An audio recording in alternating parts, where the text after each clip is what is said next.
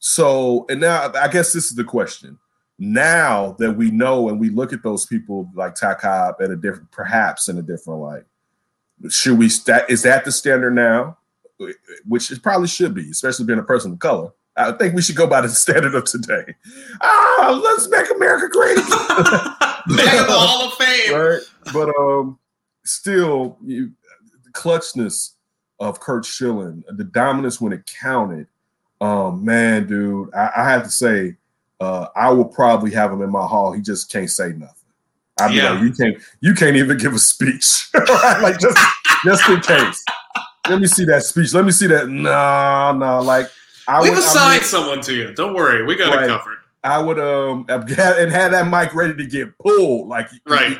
Pull it! You see the string on top of it. Right. Like a literal yank. Yank that thing.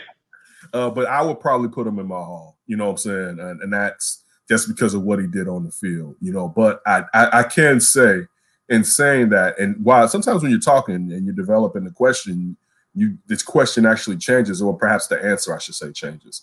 Because if we can say at one point, people viewed other human beings like this and that we've progressed, quote unquote, since then people today, if we have progressed, should be held to a higher standard than the people when the norm was not to look at people as being equals to you.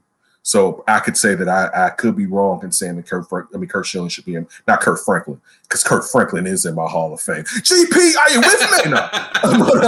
But maybe I'm wrong by putting Curt Schilling in my Hall of Fame because I'm not holding him to the standard of today.